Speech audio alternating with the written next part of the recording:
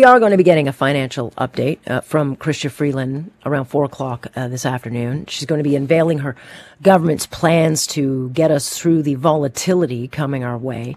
And yeah, the financial picture has improved thanks to inflation, which always favors governments. It brings a lot of money in that they weren't expecting. But of course, it's all done on the backs of Canadians who are just being crushed every day by these increases of cost of living. I don't know if you got your heating bill.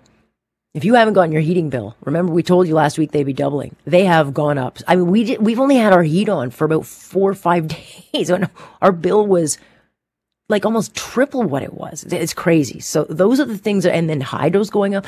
So the everyday costs are really crushing people.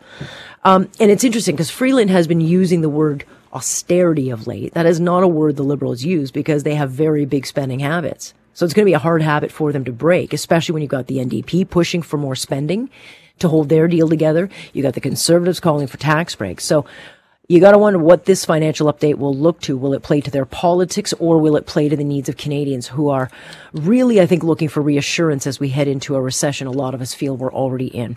Let me bring in Moishe Lander, who is an economist with Concordia University. Great to have you. I think that Hard Habit to Break by Chicago would have been better bumper music then, wouldn't it? Yeah, there you go.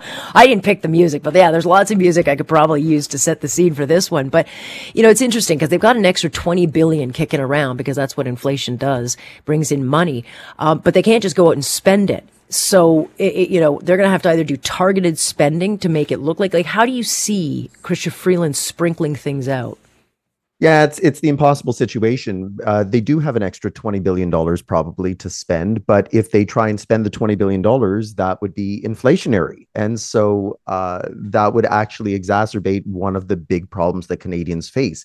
If you don't do anything, then you're seen to be heartless, insensitive, and any other number of adjectives that you can apply to not spending that windfall. The other thing, too, of course, is that you still have a $90 billion deficit to contend with on the backs of $350 billion that was only a couple of years ago. So I think whatever it is that she announces today is going to be attacked from all sides. And whatever she doesn't announce today is going to be attacked from all sides.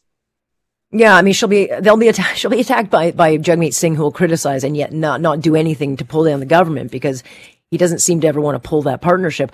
But one of the things that is thought that she might do is kind of target and give a rapid reaction to fill some of the gaps in the employment insurance system. And so that would help some of the lower income workers, out. Where do you see targeted spending making sense? It does make sense if you're going to do that. Any sort of the existing programs to top them up. So we saw that, in fact, earlier this year with the GST rebate and doubling that, right? Those types of things work well because legislation's already there. It's just a matter of changing the number, and it's something that can be withdrawn pretty easily.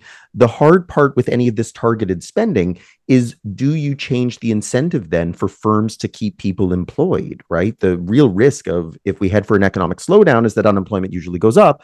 If you say something like employment insurance benefits are going to increase, does a firm say, well, then great, you're fired? Because I know that at least you're taken care of, right? So again, it's a really delicate line. And you were talking about Mr. Singh not wanting to pull the partnership.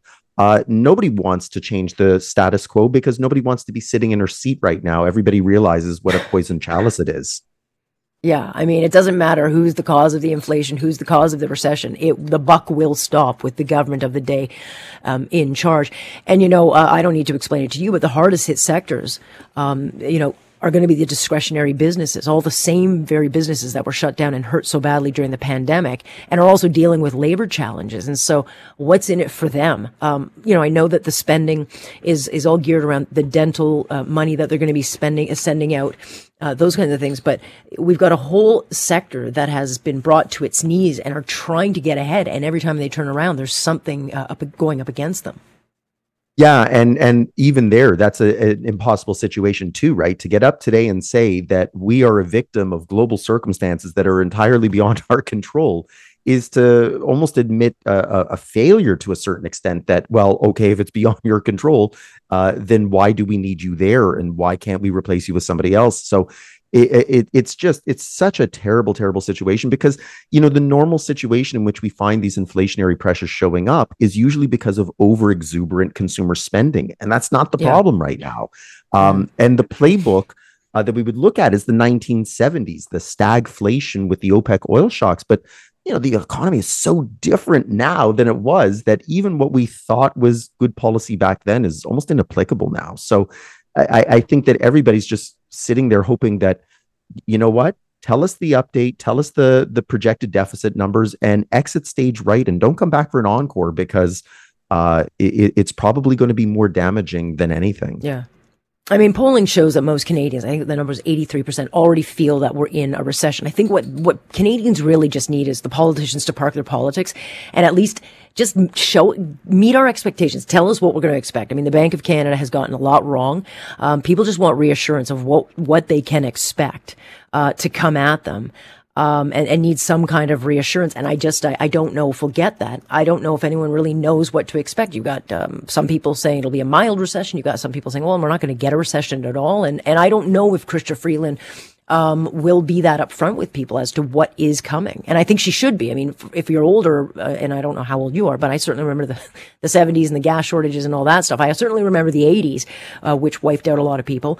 But if you haven't been through this, there are a lot of unknowns that people, I think, would want to know, have their expectations measured.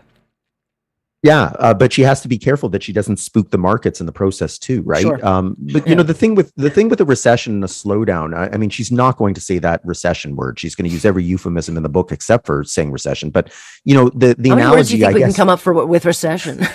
Let's make Belt a list, tightening, right? I mean, I'm sure there's going to be a lot of pet names. Yeah.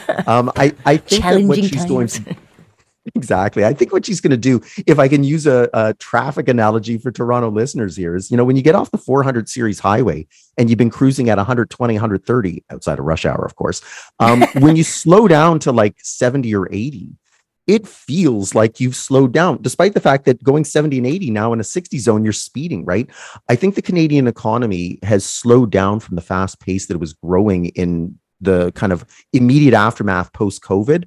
And so whatever you want to call it, whether it's a recession or not, it's a slowdown, and everybody's going to be feeling that part. So, I don't think that there's any harm in saying that the economy has slowed down in the last 6 months, and whether it meets the technical definition of a recession, who cares? It's a slowdown now. And so how do we get back onto the on-ramp and not create, a traffic jam doing it?